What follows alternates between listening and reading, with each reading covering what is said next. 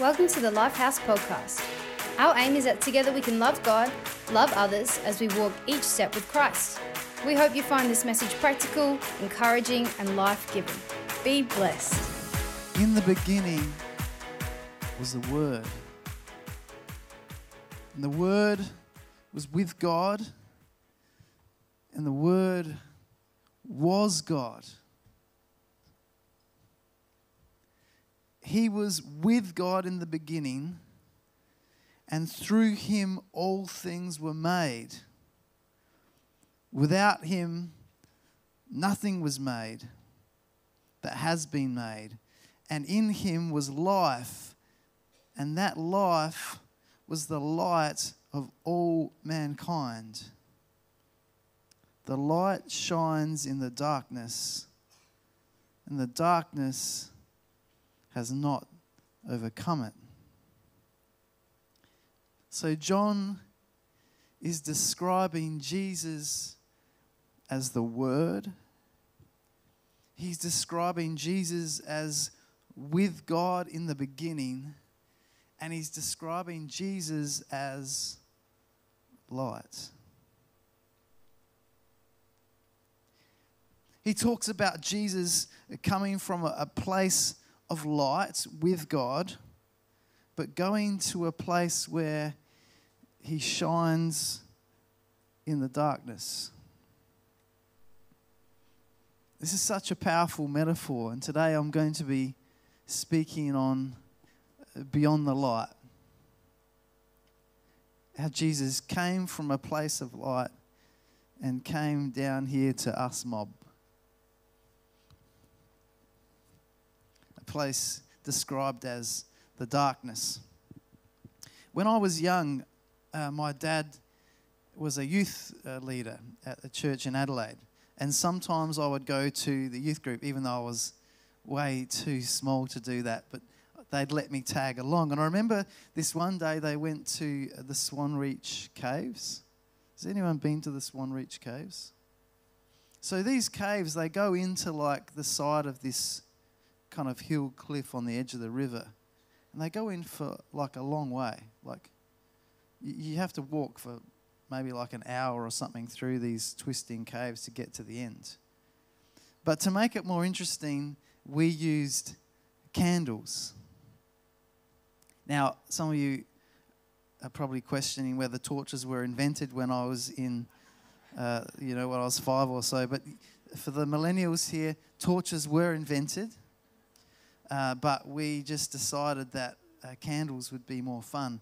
And it was amazing how just a little candle was enough to kind of get through this cave. And man, they were dark. Like as we went through, you threw 100 meters, 200 meters, 300 meters, 400 meters, 500 meters into this cliff. It gets really dark. I remember we blew our candles out and it was like you couldn't see a thing. But just that light, just that one candle, as we lit it, it actually, even though it was not that bright, the darkness couldn't oppress it. Even though we're like hundreds of meters into this dark place, just that one light was enough to be able to see the cave, to see each other's faces. It illuminated things, and it got us out of there. It gave us enough light to get out of that dark place.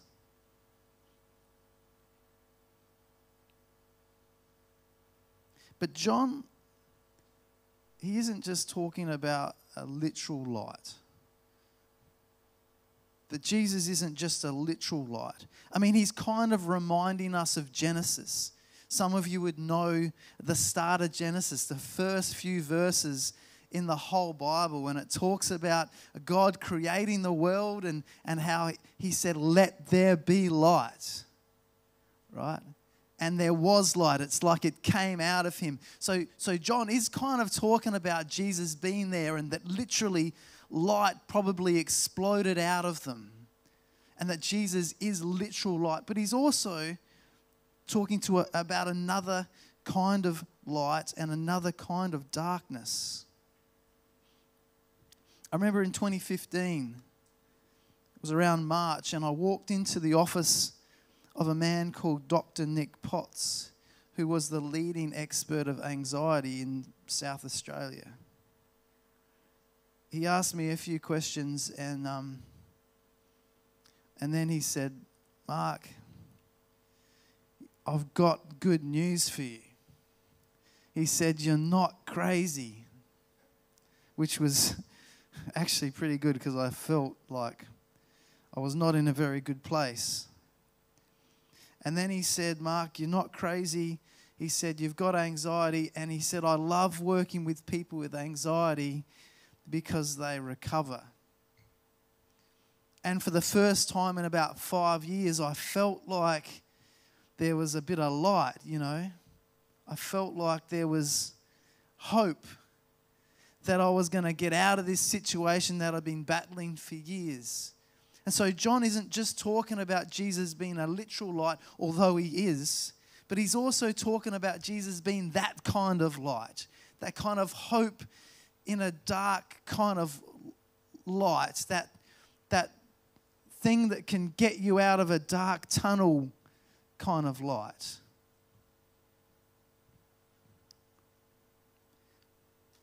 The light that can guide us out of a tunnel of maybe depression or anxiety or failure or rejection or hopelessness or loneliness or addiction. John's also talking about that kind of light.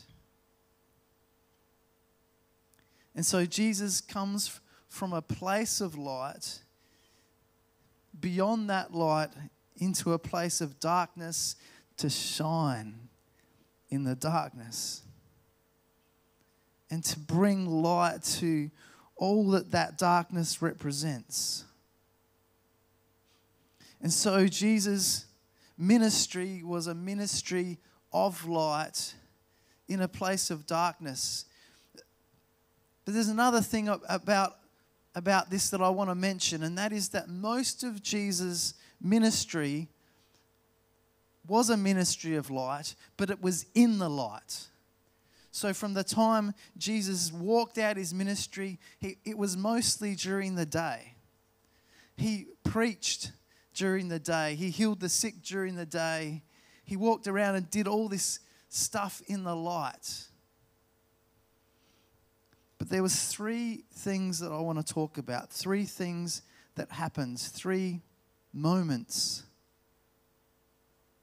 Not by accident, happened in the literal dark.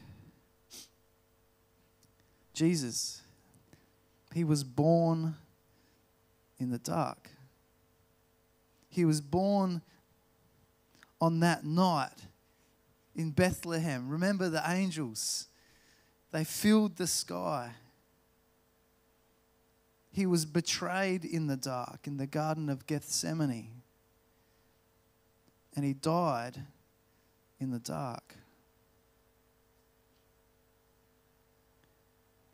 So I want to talk about these 3 aspects of Jesus' ministry in the actual dark and what they mean. So point 1, Jesus went beyond the light, was born in the dark. Luke 2 verse 8 says, "That night, in a field near Bethlehem, shepherds were watching over their flocks, and suddenly an angel of the Lord appeared in radiant splendor before them, lighting up the field with the blazing glory of God. And the shepherds were terrified. But the angel reassured them, saying, 'Don't be afraid, for I have come to bring you good news, the most joyous news the world has ever heard. And it's for everyone everywhere. For today in Bethlehem, a rescuer was born for you. He is the Lord Yahweh, the Messiah. And you will recognize him by this miraculous sign. You will find a baby wrapped in strips of cloth and lying in the feeding trough.'"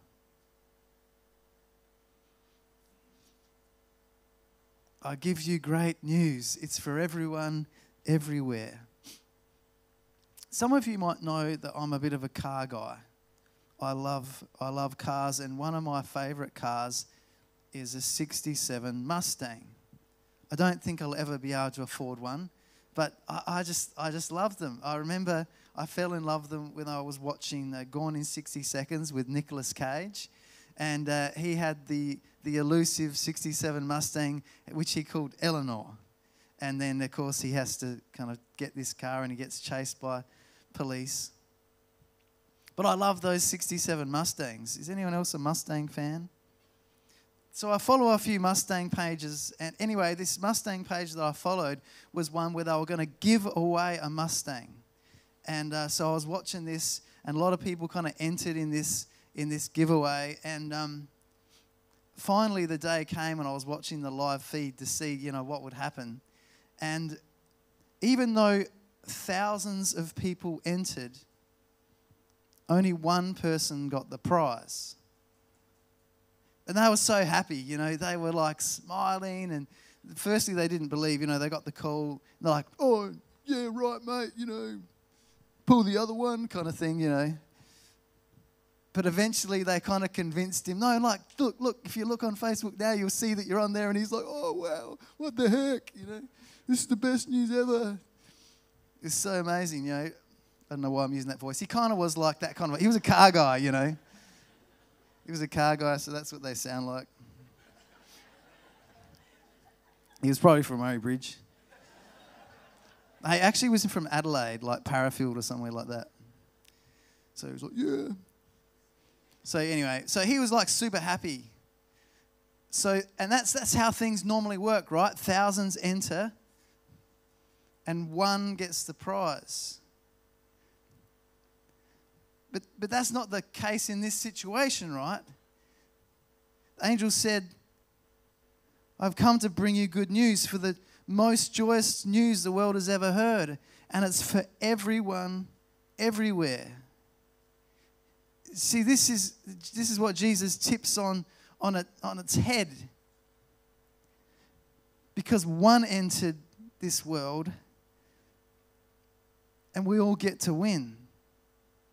Instead of thousands entering and one wins, Jesus does this thing where he leaves light, he comes to the dark, he enters our world, and we all get to win. And we don't get a 67 Mustang, we get him. We get life. We get light. The most joyous news the world has ever heard. And it's for everyone, everywhere. For today in Bethlehem, a rescuer was born for you. He is the Lord Yahweh, the Messiah. So Jesus moved beyond the light of heaven and was born in a manger for us. So Jesus went beyond the light and was born in the dark. Point 2, Jesus went beyond loyalty the night he was betrayed. John 13:21 says this. Jesus was moved deeply in his spirit. This is in the Last Supper. He announced, I tell you the truth, one of you is about to betray me. Eyeing each other, his disciples puzzled over which one of them could do such a thing. The disciple Jesus dearly loved was at the right of him at the table and was leaning his head on Jesus. Peter gestured to this disciple to ask Jesus who it was he was referring to. Then the dearly loved disciple leaned into Jesus' chest and whispered, Master, who is it? The one I give this piece of bread to after I've dipped it in the bowl, Jesus replied. Then he dipped the piece of bread into the bowl and handed it to Judas Iscariot. Judas Iscariot, the son of Simon. So here's this scene.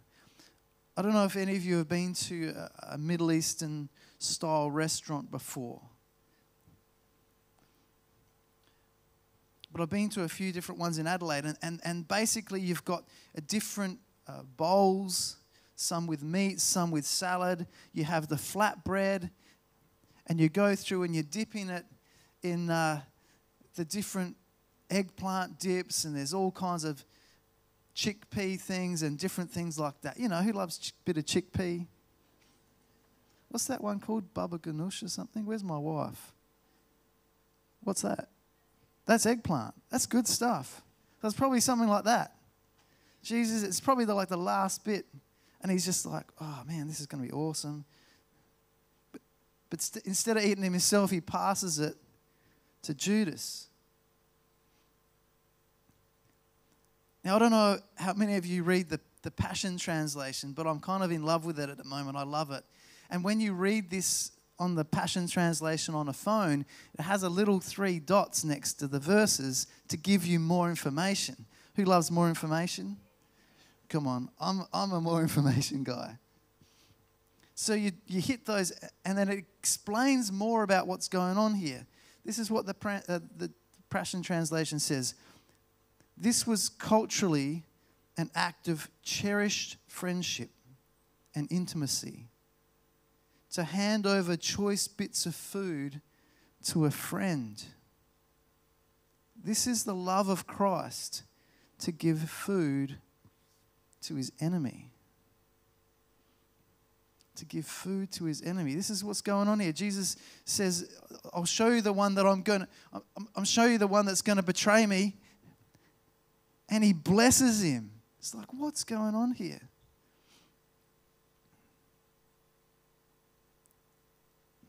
Now, when I go to a restaurant, I like to eat my food in a certain way. There's kind of like 2 different people. There's the kind of people that like to eat their favourite, the good bits first, and there's kind of like the people that like to leave it to last. Who here likes to eat their favourite bit on the plate first? Who here likes to leave it to last? What? That's so... I'm amongst friends here. Now the problem, so what I do though is I'm a bit of a weirdo, and most of you know that by now, is that what I like to do is I like to make sure that last bite is not just my perfect, like but it's like the perfect combination of all the flavours. You know what I mean? So let's assume I'm eating like a steak.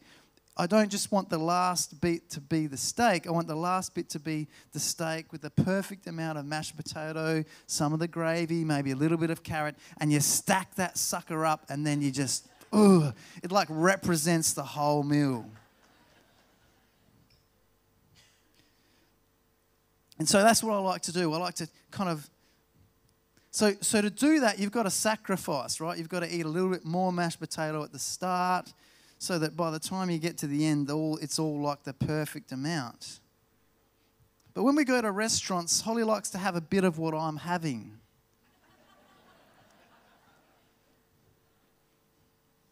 The other thing is I'm a really fast eater.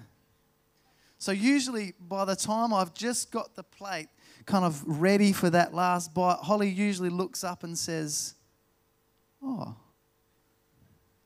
I wanted to try a bit of that.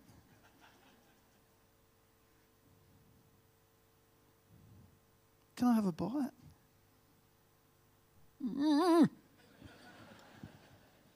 It's like the perfect thing.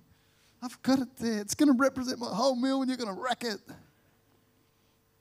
It's hard. It's hard. It's tough to share the last perfect bite. You know, there's been a lot of investment in that process, working out the right portions, you know, eating a bit more mashed potato at the start, and so that last bite will be perfect. So to give that away It's hard at times. And that's to someone who loves me, that's been loyal to me, that's carried my children. Yet Jesus does this kind of affection to someone who was his enemy, who had arranged to have him killed. Loyalty, kind of earthly, normal loyalty, is me honouring Holly and the vows we made when we got married. Those vows that if need be, I would die for her. The one who's entered into this love contract with me. Like, that's loyalty, right? We give our lives to each other. 18 years ago. 18? I think it's 18. I never promised to remember our anniversary. I wrote it in my ring because I knew I'd forget. But we promise stuff to each other, and that's loyalty, right? But Jesus goes beyond loyalty when he expresses love for someone who had just entered into a contract to give up Jesus for a bag of silver. So Jesus goes beyond loyalty. Luke 6:32 says this. This is Jesus' words. Are you really showing true love by loving only those who love you? Even those that don't know God will do that. Are you really showing compassion when you do good deeds to those who do good deeds to you? Even those who don't know God will do that. If you lend money only to those you know will repay you, what credit is that to your character? Even those that don't know God do that. Rather, love your enemies and continue to treat them well. When you lend money, don't despair if you're never paid back, for it's not lost. You receive a rich reward, and you will be known as true children of the Most High God, having his same nature. Be like your Father, who is famous for his kindness to heal even the thankless and cruel. Overflow with mercy and compassion for others, just as your heavenly Father overflows with mercy and compassion for all. This is Jesus saying what God is like. He's saying, guys, there's kind of like an earthly loyalty, there's earthly love, but I'm calling you to more. I'm calling you to be what God is like. And Jesus shows his nature in this moment where he loved the betrayer.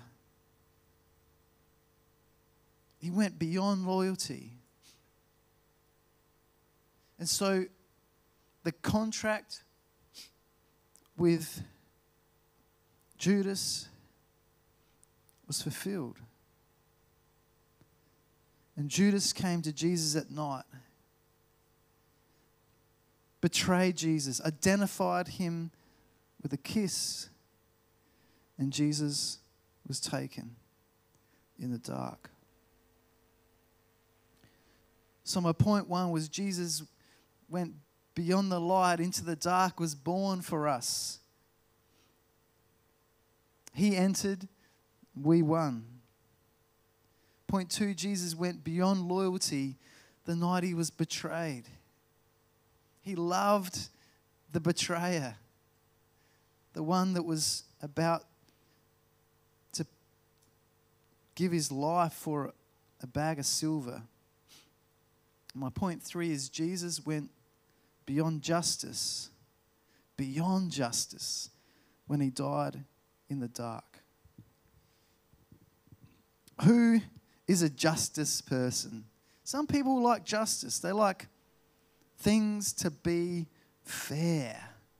Who's those kind of people? You know, the fairness Nazis. in the family, the fairness Nazis. I can see a few people smiling. That's not fair. Well, as kids, we had fairness was a thing. Coca-Cola was a special occasion kind of drink in our house when I was a kid. And every now and again we'd get Coke. And you guys ever seen this happen? And the kids, you all line up your glasses. And then you measure it out. And who uses a ruler? Just to make sure it's all fair. Until the bottle is empty. Who's growing up out of that? Who doesn't do that anymore? That's good. You know, we laugh because a lot of us grow up from that thing needing everything to be fair, and that's what God calls us to be. But I guess sadly in my job, we don't all grow up. And sometimes instead of fighting about Coke, we just fight about other things. Money, inheritances, things we think we deserve. Sometimes we're a little too obsessed on everything being fair, right? God calls us to more than that. And so we line up these Coke glasses and we think things have got to be fair. But Jesus goes beyond justice, beyond fairness. In Philippians 2 it says this, He existed in the form of God, yet He gave no thought to seizing equality with God as His supreme prize. Instead, He emptied Himself of His outward glory by reducing Himself to the form of a lowly servant. He became human. So while we're all here kind of trying to get our glasses to be filled up, we're all about the fill me up life. Jesus goes beyond that, and it's all about the emptying Himself life.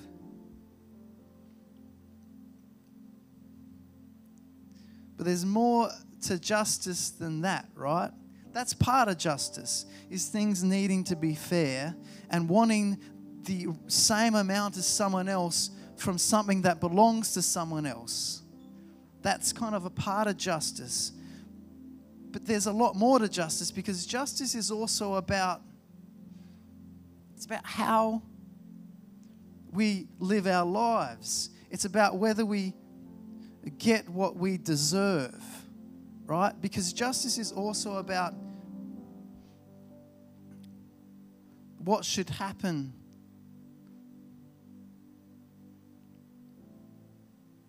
It's like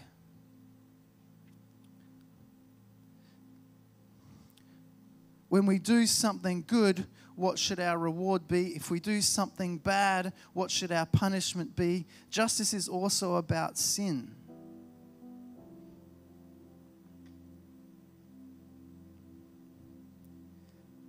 And in the Bible, sin is divided into two categories. And I like to think personally about category 1 because it makes me feel a little bit more comfortable. But category 1 sin is the things that we shouldn't have done that we did. You know, there's things that we shouldn't do that we do. Sometimes maybe we swear. Sometimes we're angry. Sometimes we're abusive. And there's a whole list of things that we can do that we regret or that we try not to do. And that's category kind of 1 sin. That's something the Bible talks about a lot. And there's a justice that comes with that. If you do something wrong, there's a punishment. But then there's this other category of sin. And that's That's things that we should have done that we didn't do.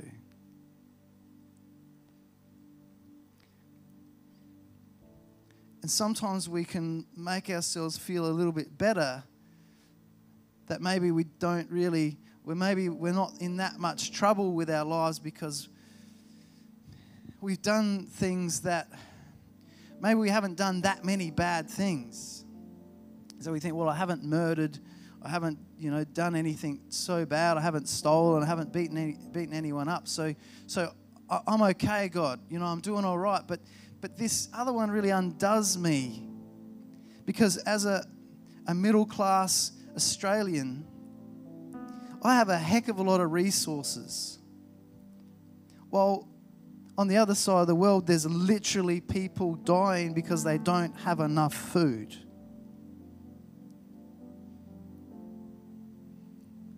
And the Bible's really clear that we're going to be held account, not just for the wrong things that we shouldn't have done, but the right things that we didn't do. And that's a tough thing. The scriptures are really clear that we're going to have to stand before God and make an account for that.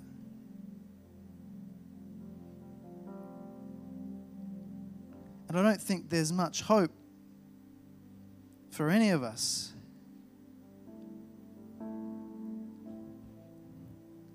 But then Jesus enters the world, and He's that light. He's that light of forgiveness. He's that light of hope.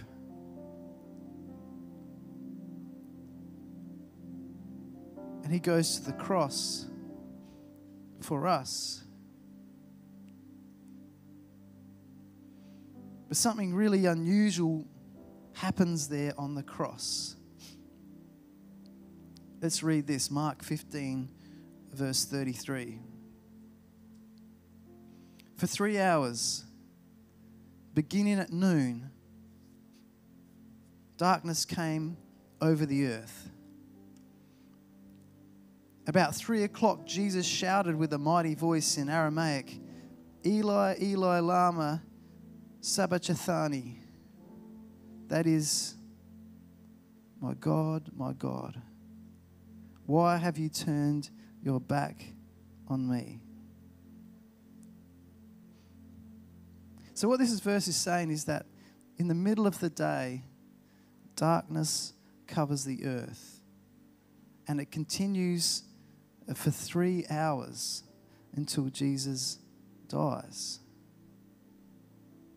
So why? Why is this important? Why is the world turned dark while Jesus is on the cross? If we look through the Bible, we find a similar thing happen in Ezekiel and Amos. They both mention the world going dark at midday. Amos 8 says this, The Lord has sworn by Himself, the pride of Jacob, I will never forget anything they have done. Will not the land tremble for this? And all who live in it mourn. The whole land will rise like the Nile. It will be stirred up and it will sink like the river in Egypt. In that day, declares the sovereign Lord, I will make the sun go down at noon and darken the earth in broad daylight. I will turn your religious festivals into mourning, and all your singing and weeping I will make you wear sackcloth and shave your heads. I will make that time like mourning for an only son, at the end of it like a bitter day. So that's pretty full on. Ezekiel was actually pretty similar. In fact, it's even darker. Get ready for this. It says, I will drench the land with your flowing blood all the way to the mountains, and the ravines will be filled with your flesh. When I snuff you out, I will cover the heavens and darkness and darken their stars. I will cover the sun with a cloud, and the moon will not give its light. All the shining lights in the heavens I will darken over you. I will bring darkness over your land, declares the sovereign Lord. So what is going on here? It's pretty full on. And this is the point that God is trying to make here. That in Ezekiel 32 and Amos 8, we see darkness in the middle of the day, and we see what it represents. It represents God's judgment. Both times it's linked with God making someone pay for things they've done. Evil, wicked people stuffing up, making mistakes.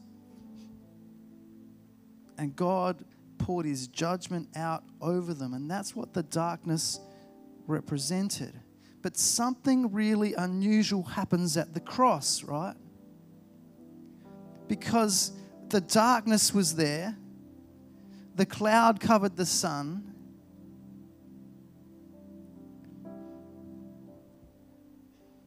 But where was the judgment? The people walked around normal. There was the only blood that was shed, the only flesh that was broken was Jesus Christ.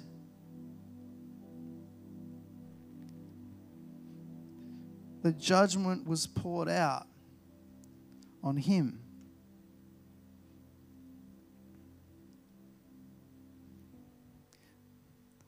We all have to stand before God and make an account for how we've spent our lives. But if we choose Christ, now he stands there for us.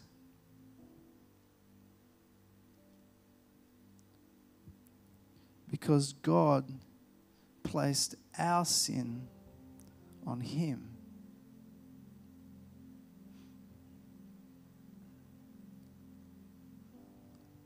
Back in point 2, I talked about this interaction with Jesus and Judas. How Jesus had just shared the Last Supper. He just said to the disciples, I'm going to die. And he took a cup and he took the bread that they were sharing in the meal, and he said, I want you to remember what I'm going to do for you. He said, every time you drink this cup, remember my blood was shed for you. Every time you take this bread broken, remember that my body was broken for you. And then he dipped it.